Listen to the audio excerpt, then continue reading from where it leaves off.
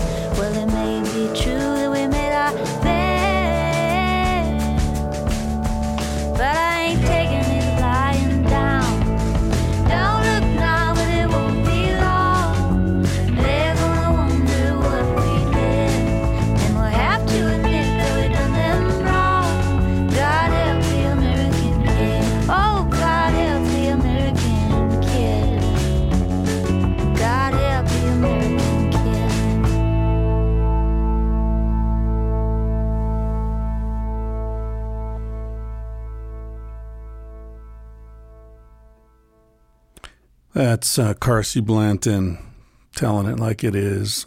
Once again, it's called The American Kid. You hear that? That's the sound of the shit hitting the fan. What many have predicted, what we've seen coming, like a meteor coming across the fucking solar system for months and years. Feel that impact.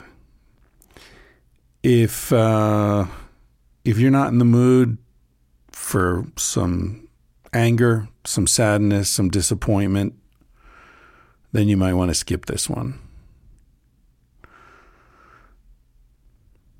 There's hope. There's always hope. There's always beauty in the midst of destruction. There's love. No doubt. But the fact that something hurts doesn't make it untrue. And we're in this strange time now where people seem to think that their discomfort with a fact makes that fact less true. I don't know where that comes from. I don't know if that's an artifact of consumer culture, of being told what you want to hear for your whole life, or if there's some other broader historical trend that's creating that. It seems to be something that's particularly American at this point, but looking at it historically, you can't say that it's uniquely American. Other societies have gone through this, but we're definitely in this strange time where if you hate the fact that the election came out the other way, it seems that there are a lot of people who need nothing more than their discomfort with that result to be certain that that result is illegitimate. 60 court cases, many of them before Republican judges, many of them judges that Trump himself appointed, and not one of them found any evidence of any wrongdoing. And yet, those idiots storming the Capitol are screaming that the election was stolen. Well, how the fuck does that work? These idiots who write to me or respond to things I put on Instagram and social media telling me that masks don't work. Where the fuck did you study virology? What medical school did you go to? What scientific background do you have? What logic do you have? None. None. They don't need logic. All they need is their own discomfort. I don't like wearing masks, and therefore they don't work. It's a bunch of bullshit. And none of this is meant to diminish or devalue the discomfort of people who, for example, somebody who works in a grocery store and they have to work, they have to pay their fucking rent, and they have to wear that mask all goddamn day. Yeah, that sucks, man. And nothing I say or have said about that issue is meant to question the discomfort of that. I agree. Or people whose businesses have shut down, people who are desperate and afraid. I agree. I'm with you on that. But there's no logical connection between the fact that the lockdown fucked your business and the conclusion that therefore lockdowns don't work. There's no logical connection between I fucking hate the feeling of this mask and viruses are so small they just go straight through masks. You understand? There's no connection between those two things. It's like saying, I don't like condoms, and anyway, sperm doesn't cause pregnancy. Like, sorry, dude, nobody likes condoms. But yeah, sperm does cause pregnancy. It doesn't matter how much condoms suck. Fucking causes pregnancy. There's just no way around that.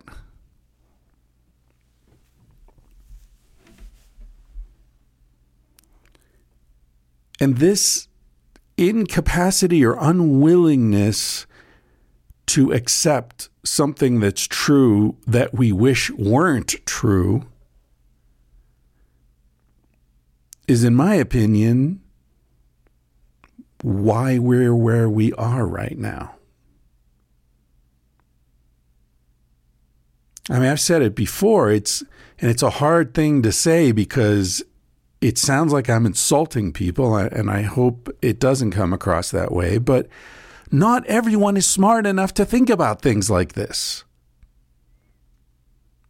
I mean, if you took the average IQ, and IQ admittedly is a imperfect measure of intelligence, no doubt about it. Some of these douchebags in the Senate who are playing with this fire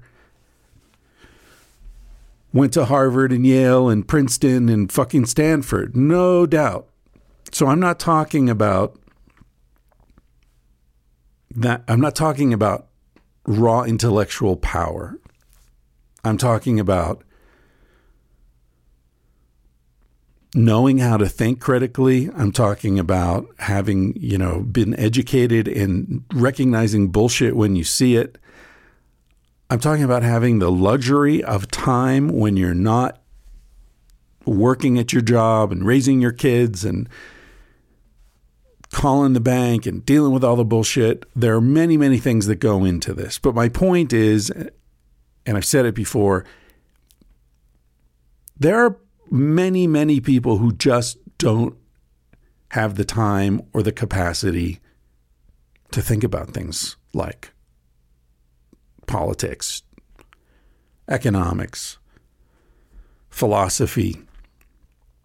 And that's one of the great tragedies of our age, that capitalism keeps people so busy and so tired that they don't have time to think about it. That's one of the reasons we have these bullshit jobs. Keep people occupied. They used to say, what's the expression? Idle hands are a devil's workshop. Yeah, you don't want people to think about things too much. They might start to notice what a bunch of bullshit it is. But man, these people marching on the fucking Capitol, that's not a bunch of geniuses down there. I mean, if it weren't so tragic, it would be funny. I mean, taking selfies. You've just invaded a federal building. You're smearing shit all over the place and you're taking selfies and posting them online. Gee, wonder if the FBI will be able to track you down. It's like these bank robbers who write the fucking ransom note on the back of an envelope addressed to them. Like, what are you doing? The woman who was trampled to death was carrying a flag that said, "Don't tread on me." I guess that didn't work.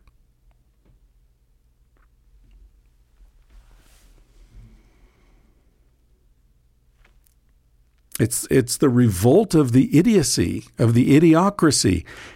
And I'll tell you something, this was not a random, perfect storm of mistakes and oversights. This was planned from inside the White House. When Trump replaced the Secretary of Defense, I think his name was Esper, a couple of weeks ago, people are like, why the fuck would he do that now? He's only got a few weeks left in office. Why replace him? Why replace all these other people at the upper levels of defense and national security? What's the point? Well, now we know what the point was. The point was when the Capitol Police and the mayor of Washington, D.C. called for the National Guard, said, oh my God, we've got a fucking disaster going on here. The Secretary of Defense didn't pick up the phone. He didn't authorize the National Guard for 2 hours. Trump refused to authorize National Guard for 2 hours while he watched on TV while these fucking idiots broke through the doors with zip ties looking for Nancy Pelosi and Mike Pence so they could hang them, so they could tear them apart like fucking hyenas.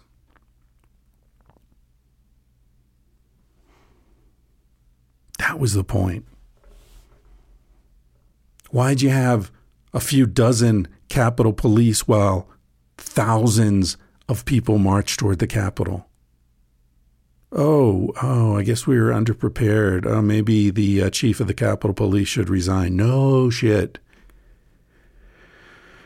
You weren't underprepared. You were prepared. You were told what to do and what not to do. And I don't know if this fucked up, conflicted, illusion-based society of ours will ever get to the bottom of it.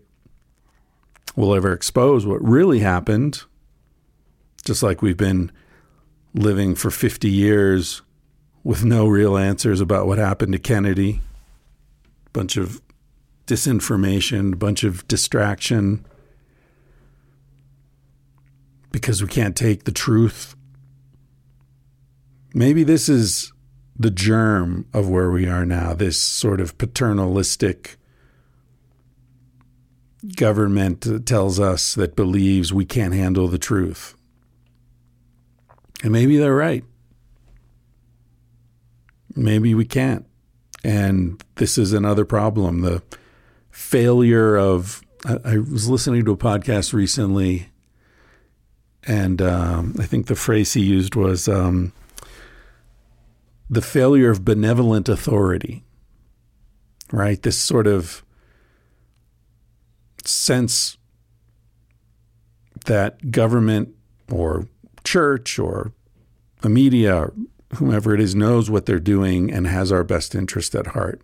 Now, maybe most of you listening to me have never felt that. I don't know. It's interesting because, you know, when you get older and you look back at the things you believed as a kid, there's a confusion. Like, how much of what I believed as a kid is just because I was a kid and all kids believe those things versus I believe those things because it was a particular historical time, in my case, the 60s and early 70s, right? So I don't know. That would be something I'd like to hear from you about.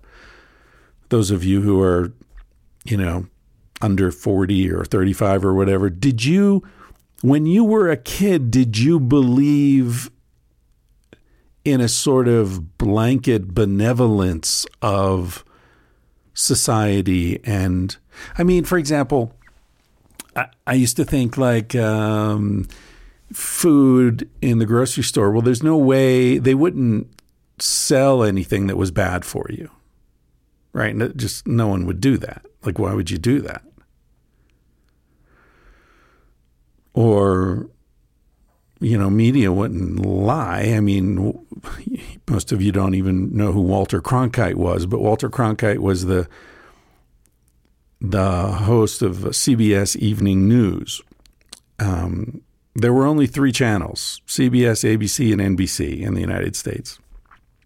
And so the news that people were getting was basically the same for everyone. There was no Fox, you know, feeding right-wing paranoid fantasies of Negroes and Mexicans coming to take over America. There was no MSNBC, you know, peddling LGBTQ victimization and I'm not saying that all these perspectives are illegitimate. What I'm saying is that you have targeted media now, and it's fragmented in a way that it picks its audience and it feeds the audience what that particular audience wants to hear. It's like advertising, right? Fox, what are the ads on Fox? For fucking catheters and warmed toilet seats and walkers and reverse mortgages and, you know, all this shit that old people want or don't want, but, you know, can be sold. You know, and then you have, you know, it's like Outside Magazine is ads for camping gear. I mean, like, everything is fragmented and focused. And what happens when you don't have one overarching source of truth is then there is no truth. And everyone splits into their little tribal truths. Anyway, I got off the point. What the fuck was the point? The point was that I and most people would not have ever thought that Walter Cronkite would lie to us. Why would he? His job was to tell the truth. He ended every episode is, I don't even know if that's the right word for the news, every night after, doing, I think it was either 30 minutes or 60 minutes maybe, of the news. And he was talking about body counts in Vietnam and landing on the moon and, riots in Chicago. A lot of shit was happening in the late 60s and early 70s. Anyway, every night he would say, and that's the way it is. Thursday, December 7th, 1972. And that was it. That's the way it is. Not that's our interpretation of the way it is. Not that's what we want you to believe is the way it is. Just that's the way it is. I don't know who says that now. Who's offering that? And I try to offer it in my microcosmic way, but I mean, I'm part of this world, this fractured world.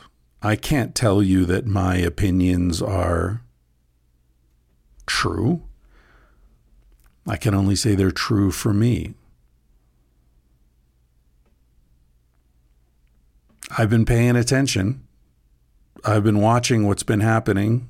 I've got my understanding of historical trends and how one thing leads into another and how one system feeds into another. But that's my interpretation. I can't tell you it's necessarily true. A big part of where we are now, in speaking of, my understanding and trajectories and historical systems that feed into one another, I personally feel that where we are right now is that seeds that were planted in the 1980s have matured. Ronald Reagan was the first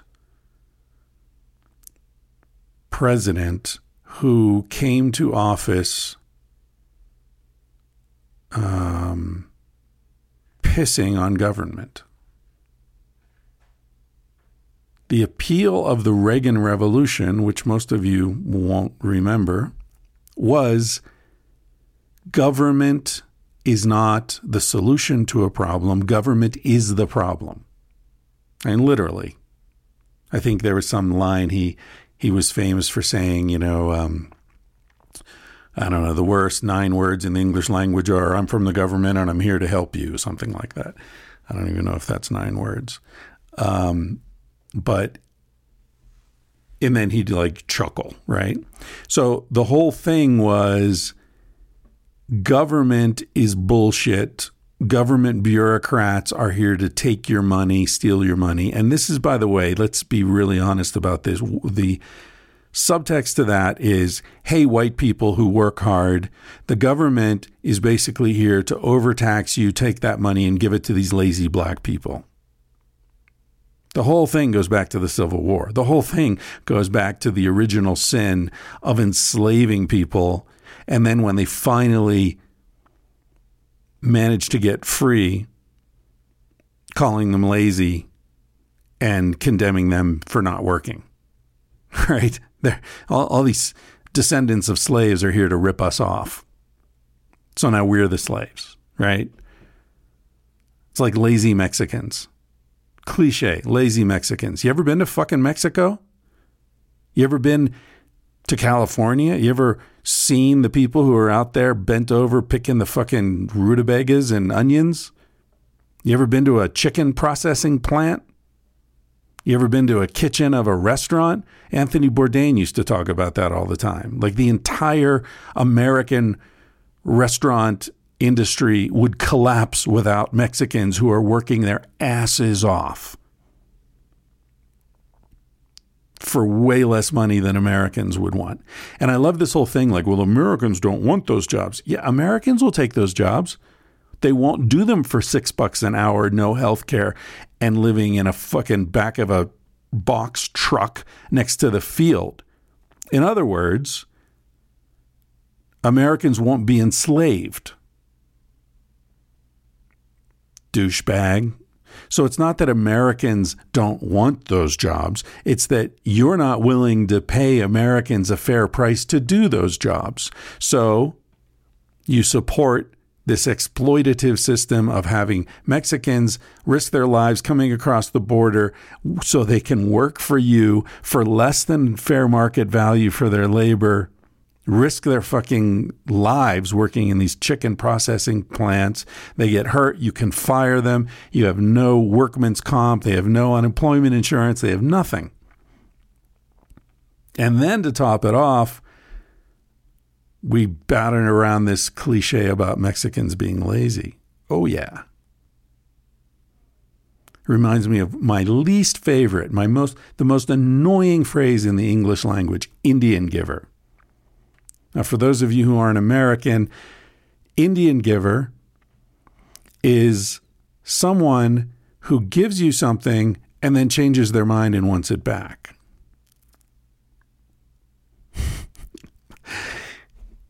We stole this country from the Indians. Our president signed treaties that were ratified by Congress saying the Black Hills will always belong to the Lakota Nation. Oh, there's gold in there? Never mind. No, we don't honor that treaty. Dozens, scores, maybe hundreds of treaties were signed by the U.S. government and then reneged upon. And they're the ones who give something and then want it back? Oh, man. All right, I can only rant about this shit so much before I annoy the hell out of you and I get my blood pressure up too high. But I do think that there are two things that happened with Reagan, really important things. One was this idea that someone could run for office as being on the side of the voter, but against the government. And we've seen that continue and sort of accelerate up to this day, where we actually have the president calling for armed insurrection against the government. And against, not only against the government itself, but against the whole notion of representative democracy. This is the bitter fruit of the tree that was planted in 1980. It's nonsense, of course. How can you want to be the leader of a government that you consider to be the enemy of the people? I mean, what?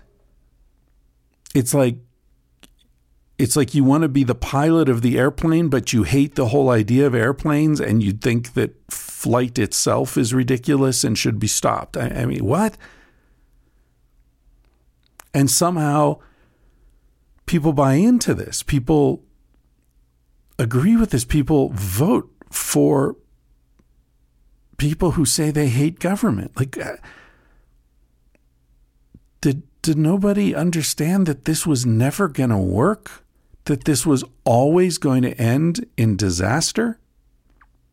Yeah, many of us did understand it. But the problem is, and here's the second thing that happened, or at least that was sort of manifested in the Reagan administration that has blossomed into this black flower of the present. The Reagan administration was where Madison Avenue and Pennsylvania Avenue came together. In other words, modern advertising became melded with politics for the first time in a very deep sense. Where, see, advertisers don't care about what they're selling. It doesn't matter. There's no... In fact, I wrote about this way back in college. My big thesis was about advertising. It was called A Sad Heart at the Supermarket. And it was about how it's not just that advertisers don't care about the products. It's that they actually don't want to know about the products because that interferes with their creativity in selling the product. So, you know, an advertising executive would, let's say you've got a pork account. You're trying to sell pork. An advertising executive would never go to a slaughterhouse, would never go to a farm, would never want to see how pigs are raised, slaughtered, processed.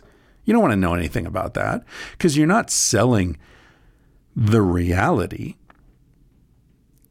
You're selling the product by convincing people it's something else. If we advertised the truth, God, imagine how different the economy would look.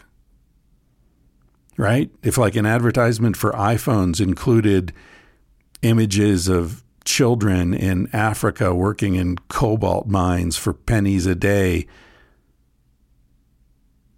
or if McDonald's included shots of the Amazon the rainforest being destroyed for cattle farms. And, you know, if the truth were part of advertising, the world would look very different.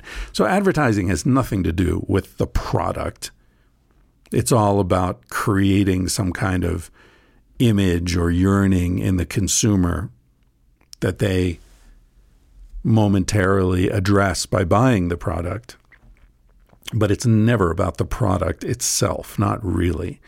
And similarly, people like Newt Gingrich, Karl Rove, political consultants who came of age in the 80s and have continued till now, it doesn't matter who the candidate is. It doesn't matter what the candidate believes. It doesn't matter what the candidate's going to do. It's all about advertising a product. It's about creating an image. And so there's this dissociation between the substance and the presentation. An absolute disengagement between those two things.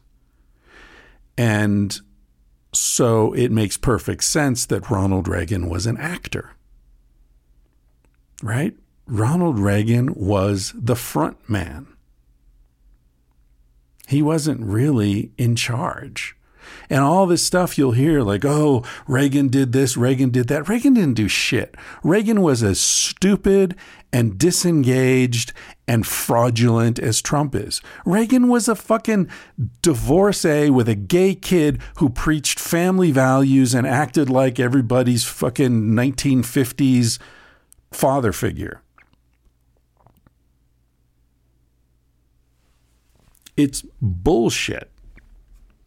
And most of the people in Reagan's cabinet all came from the Bechtel Corporation, one privately owned company that worked in, or still exists, one of the most secretive, powerful private corporations in the world that works in oil.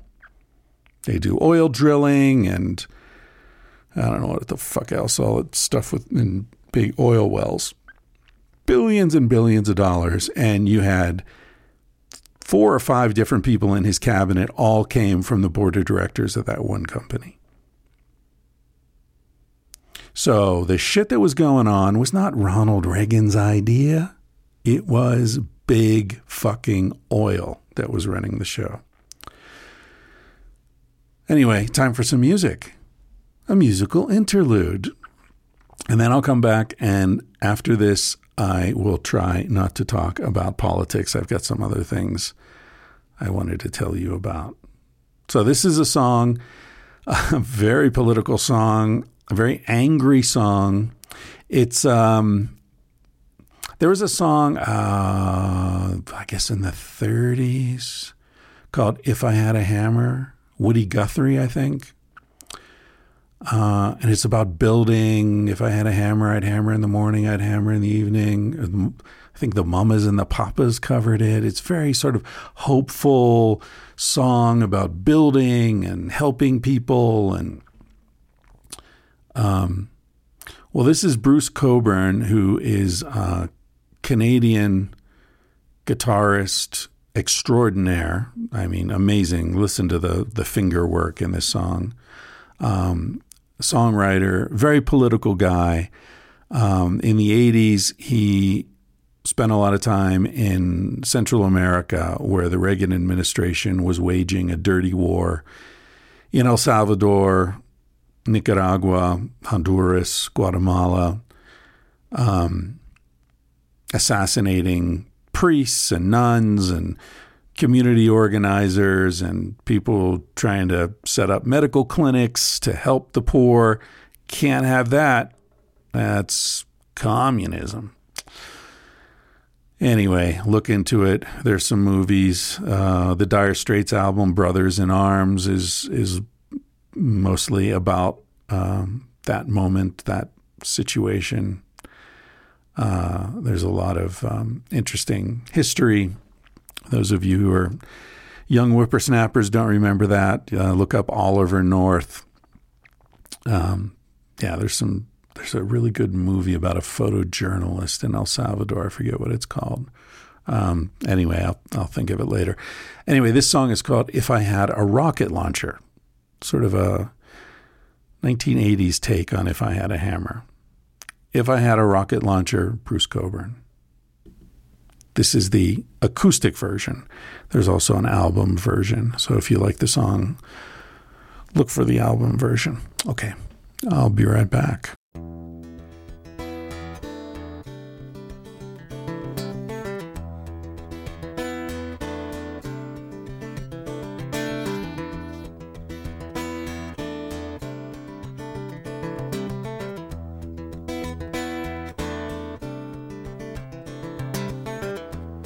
Here comes the helicopter,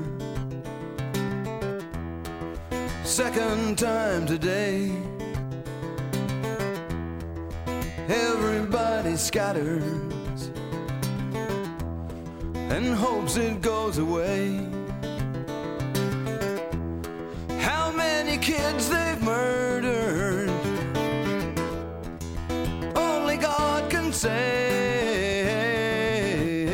If I had a rocket launcher, if I had a rocket launcher, if I had a rocket launcher, I'd make somebody pay.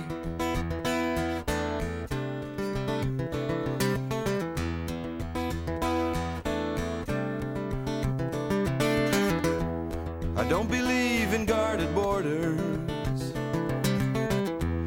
and I don't believe in hate. I don't believe in generals or their stinking torture states. And when I talk with the survivors of things too sickening to relate, if I had a rocket launcher, if I had a rocket launcher, if I had a rocket launcher, I would retaliate.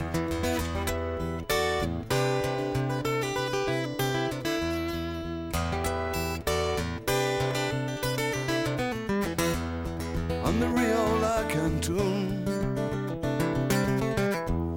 100,000 wait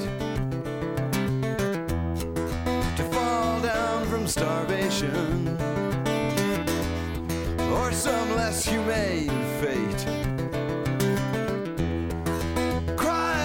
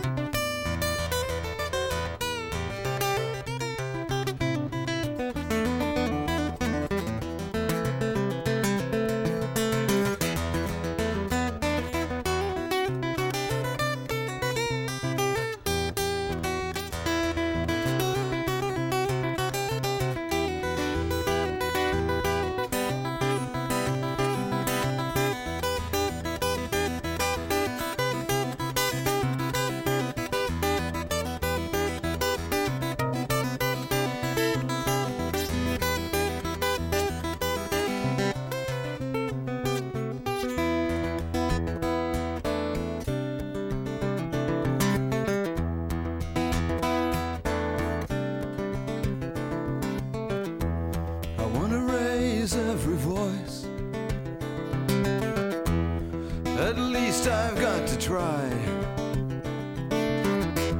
Every time I think about it, water rises to my eyes.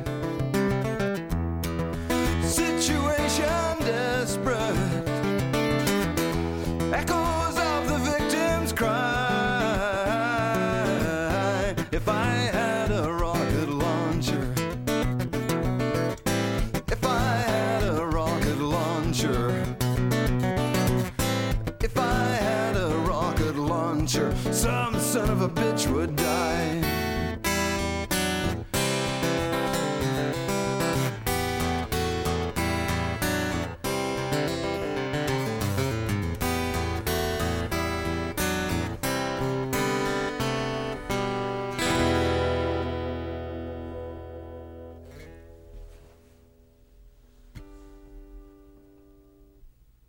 There you have it.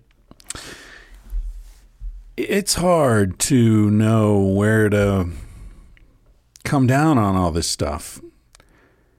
Here's a beautiful song, beautiful guitar work.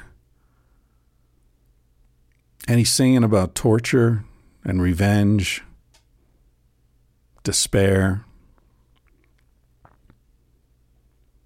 I don't know. I get emails from people sometimes saying, hey, man, love the podcast, but you sound kind of angry lately. You know, maybe you should, I don't know, meditate or, you know, don't take it so seriously.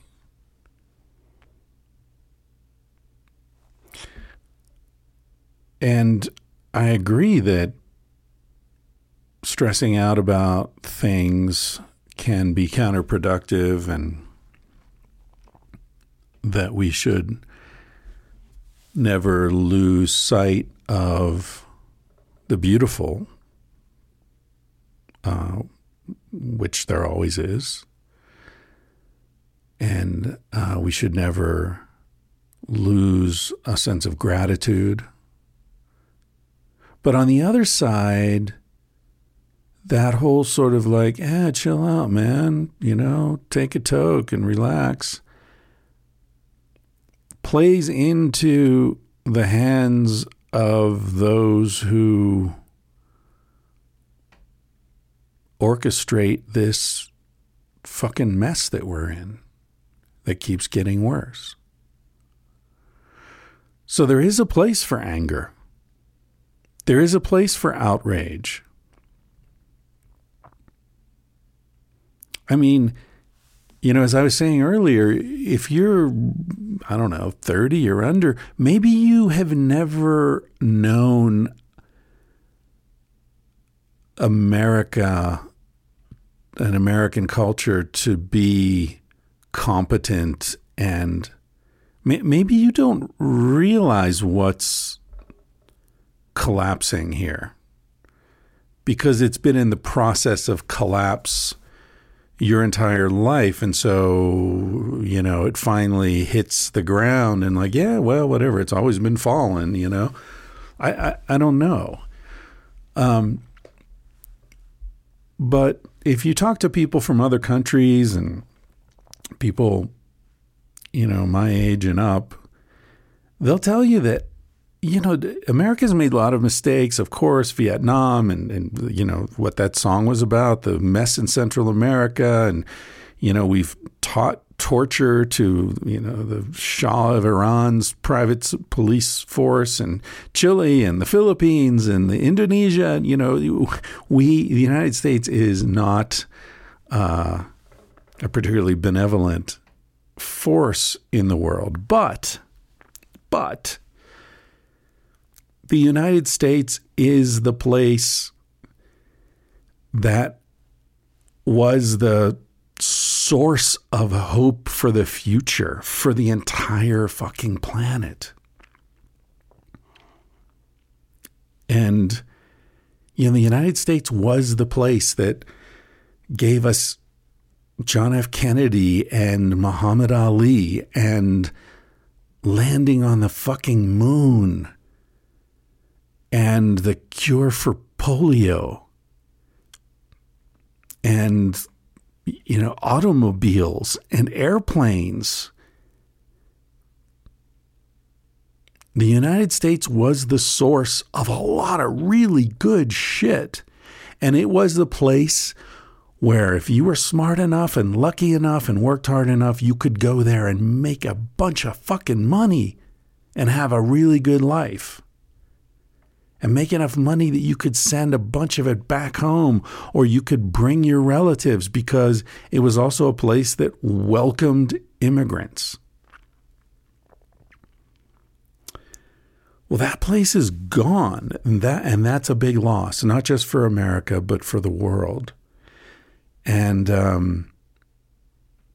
know a lot of people listen to this podcast in Australia, for example, and I imagine you are feeling a sense of dismay that may be even greater than what some Americans feel, because we're caught up in it.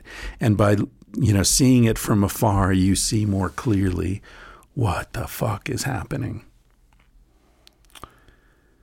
Anyway, enough of that. I'm sure I'll talk about it more as it continues. And it is continuing, by the way. I don't think this is over. I don't think it's one failed attempt and Bush is going to resign, or Trump is going to resign and slink off in shame. I don't think so. I think there's more coming. I think I was reading earlier that they're planning armed demonstrations in state capitals. They're planning another assault on Washington with guns. Yeah, that was just the first thunderclap in a storm that is just beginning.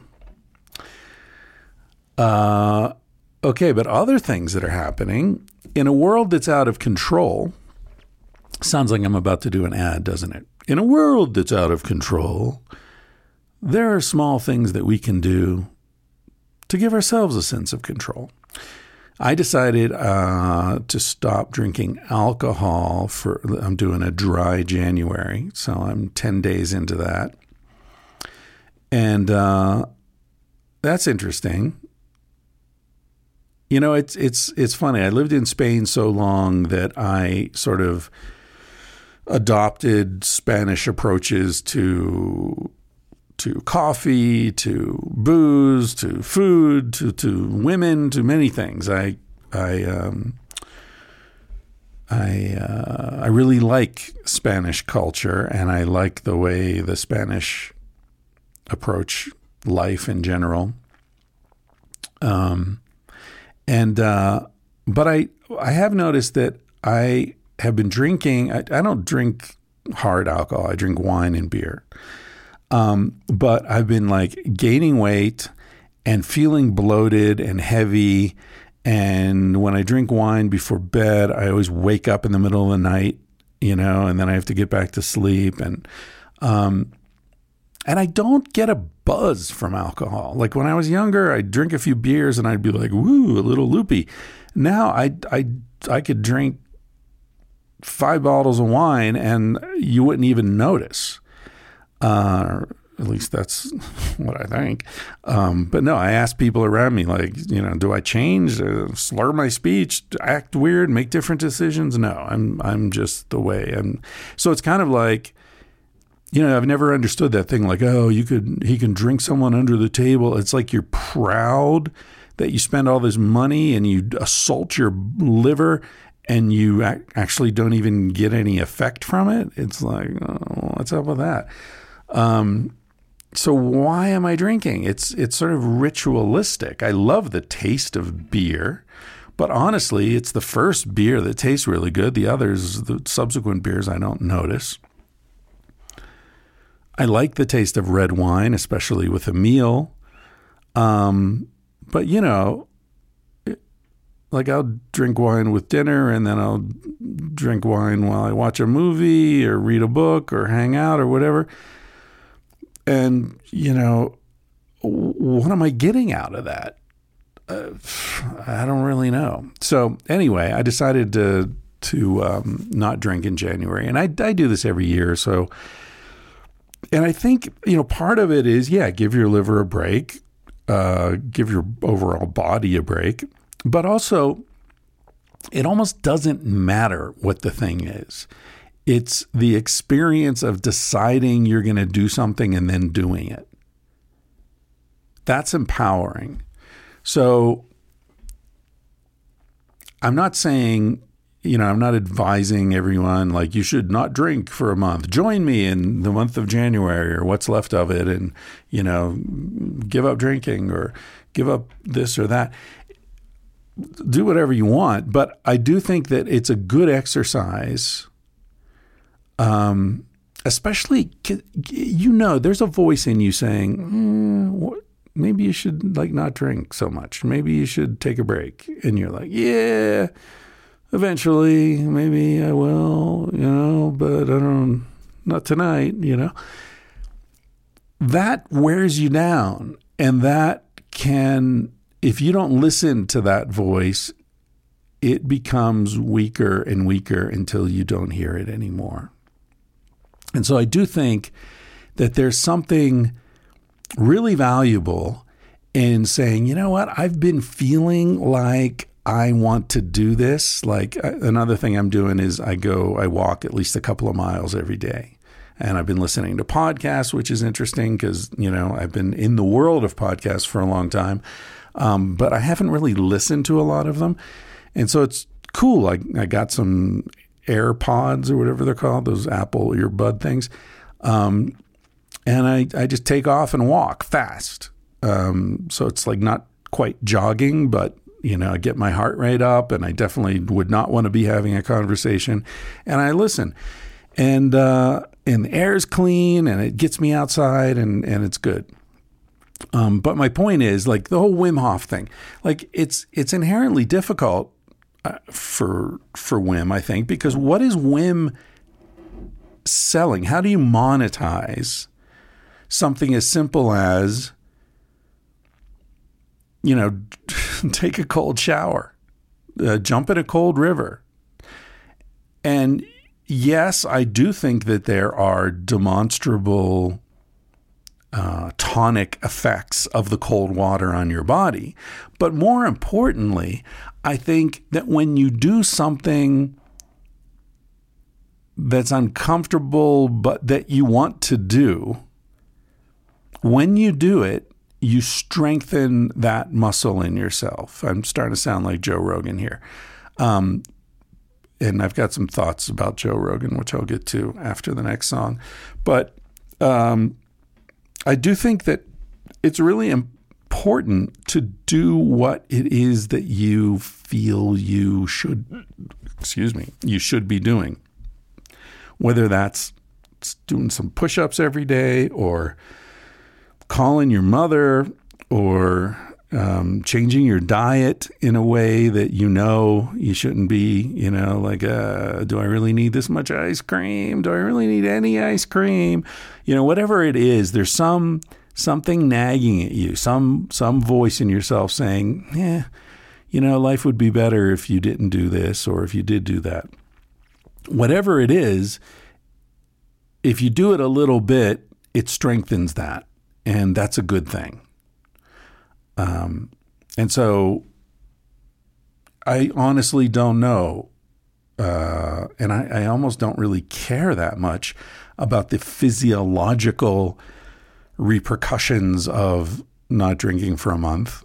But it feels good because I decided to do it and I'm doing it. And that in itself, I think, is healthy. All right, I've been going on almost an hour, so I'm not going to play another song and then talk more. I'm just going to finish what I have to say, and then I'll play a song, and then So I was going to talk about some of the podcasts that I've been listening to. Been listening to Malcolm Gladwell's podcast called Revisionist History. Quite interesting. I listened to a 4-part series about Curtis LeMay, who was a general in World War II. In the Air Force initially, And it's very interesting about some of the decisions that are made in war. And this circles back to I think the first point I made an hour ago about how our not wanting something to be true does not affect whether it is or not. So one of the main themes running through Gladwell's examination of Curtis LeMay is how bombing was viewed in the war and other decisions that are made in wars. And Curtis LeMay was a no-nonsense, problem solver. And his approach to war was, war is horrible. And lots of innocent people die. It creates incredible suffering. And so it's incumbent upon those of us making decisions in wars. If we decide to go to war, we better win it as quickly as possible, because the shorter the war is, the less suffering is caused. That was his calculation. And that was the thinking that underlay, or that sort of generated the decision to drop nuclear weapons on Japan. And it was also the thinking that generated the development of napalm. And that is a logic that leads to very uncomfortable conclusions about killing civilians, about just, absolute brutality. But it is very strong logic. Gladwell looks at the Korean War, which came after World War II, obviously, which dragged on and on and on and on. And, both literally and figuratively could be said to still be happening, because no peace treaty was ever signed. The Korean War was never actually declared a war. It was like a military incursion or something like that. But, officially, technically, the United States is still at war with North Korea. And then you wonder why North Korea is such a fucked up, bizarre, weird-ass little country. It's because the United States wiped it out, bombed basically every city and town in North Korea was obliterated, because a different philosophy was at work there.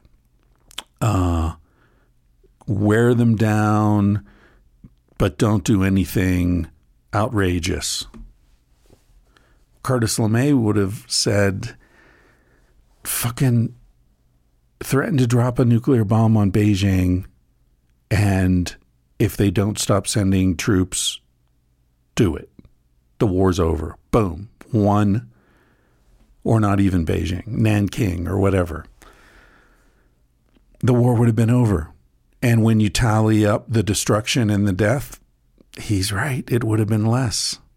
And then you wouldn't have had, who knows what you would have had, but you wouldn't have had the insanity coming out of North Korea. I don't know. My point is that it's an interesting podcast. So that's Malcolm Gladwell talking about Curtis LeMay. Then I listened to Joe Rogan on Lex Fridman's podcast. That was interesting because there aren't a lot of podcasts where Joe's being interviewed. And Lex Fridman's an interesting guy, interesting style, very, very smart. So I'd recommend that. And that was really interesting because, Joe talked, and this is something Joe and I get into every time I go on his show. the sort of,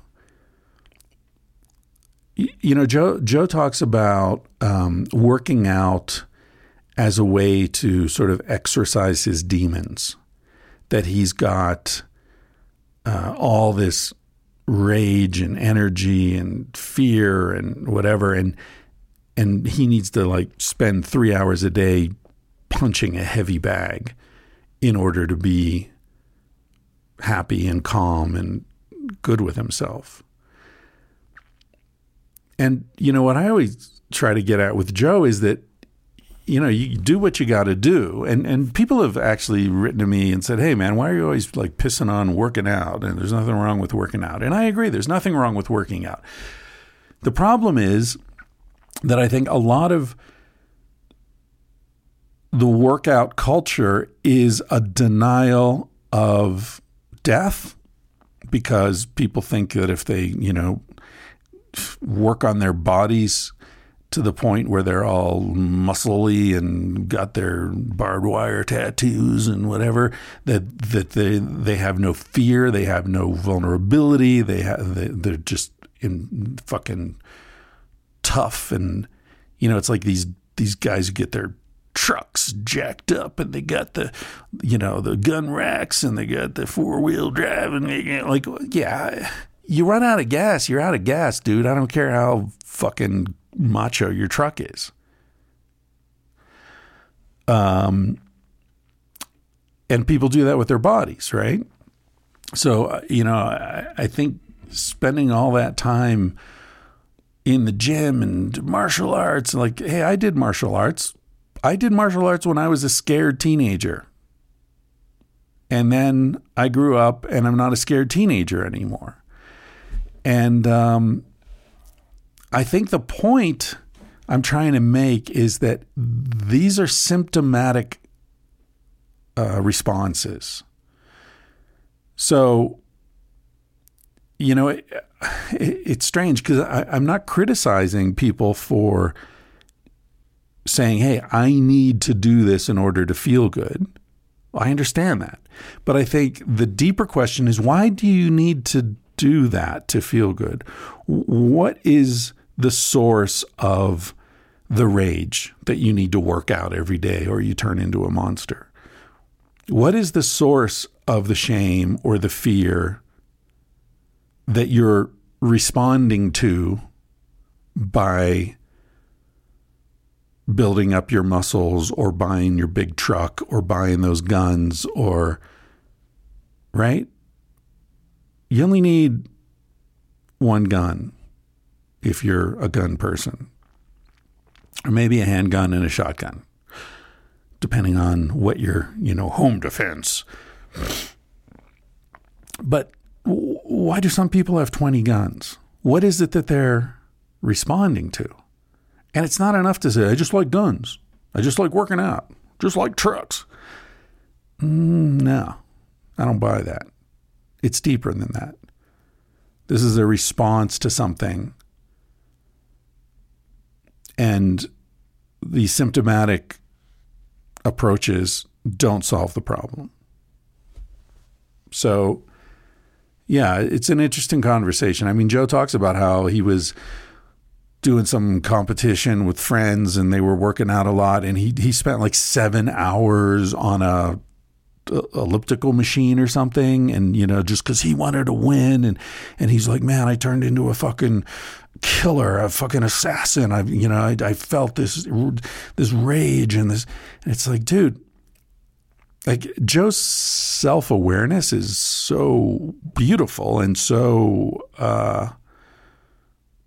admirable, but I do wish that I could just fucking, give him a hug and introduce him to a good therapist. Jeez. Yeah, because it's just, it's just taking the edge off, but it's not, I don't know, it's like taking painkillers, but not pulling the knife out of your leg. It's there's a deeper issue going on here. All right. And speaking of which, that's what I wanted to say. There's also an interesting article on, I think it's either on Medium or Substack. I don't remember. But somebody mentioned it on the Reddit, the Tangentially Speaking subreddit. It's about bro culture, and it's by Patrick Wyman, Wyman. Very interesting. Very interesting. He talks about Rogan and the sort of, tactical dude culture that's built up around him and other, Aubrey Marcus and I don't know, various, former Navy SEALs and all these kind of tough dudes. And he locates it within the tradition of like medieval knights, but you could also locate it within the tradition of warrior culture in Native American tribes and shogun in Japan. And there's always been a culture in which young men prove themselves and seek guidance and structure for their lives. And it's interesting. It's definitely a double-edged sword. It's, there's a lot that's admirable about it. I mean, it ties back to what I was saying earlier about, taking control of yourself. And if you decide you're drinking too much, stop and follow through with it, or, do your push-ups or jump in the fucking river or whatever it is.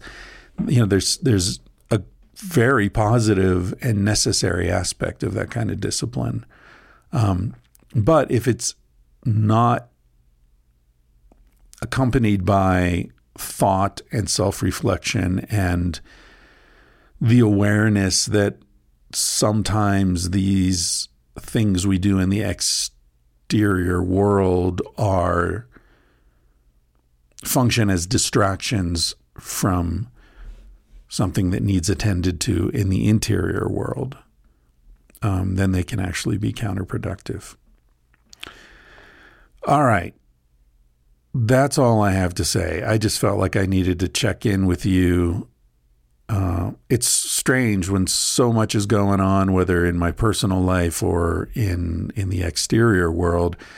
I feel these sort of dueling impulses to, on the one hand, sit down in front of this microphone and check in with my friends out there.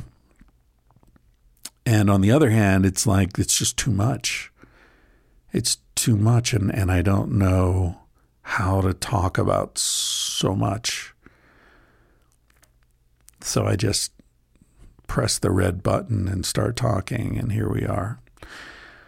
All right, I'm going to end with a song that I think is fitting, given that the theme of this rant has been finding beauty in the pain. This is Bob Dylan, one of his greatest songs, I think, about a blues musician named Blind Willie McTell. I hope you've got a shelter from the storm and that we can ride this one out together. Much love to everybody, and I will be back with you soon. Seen the arrow on the doorpost, saying this land is condemned, all the way from New Orleans to Jerusalem. I traveled through East Texas, where many martyrs fell, and I know no one can sing the blues like Blind Willie McDowell.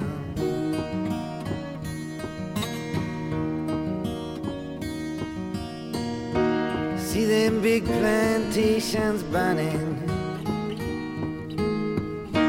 Hear the cracking of the whips.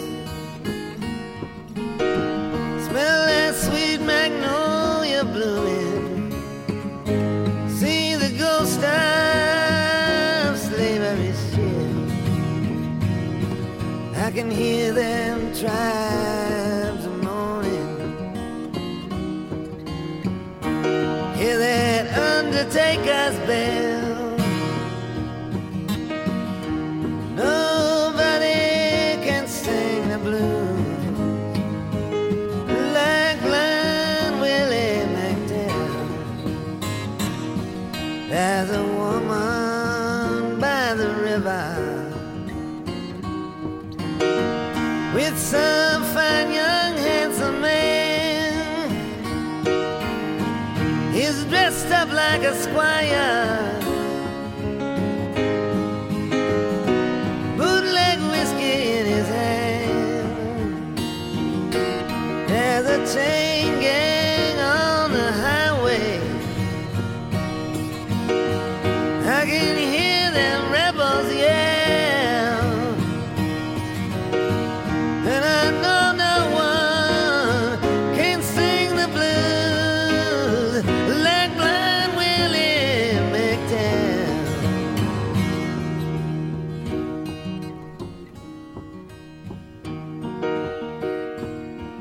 Where God is in his heaven, and we all want what's his. But power and greed and corruptible seem to be all that there is.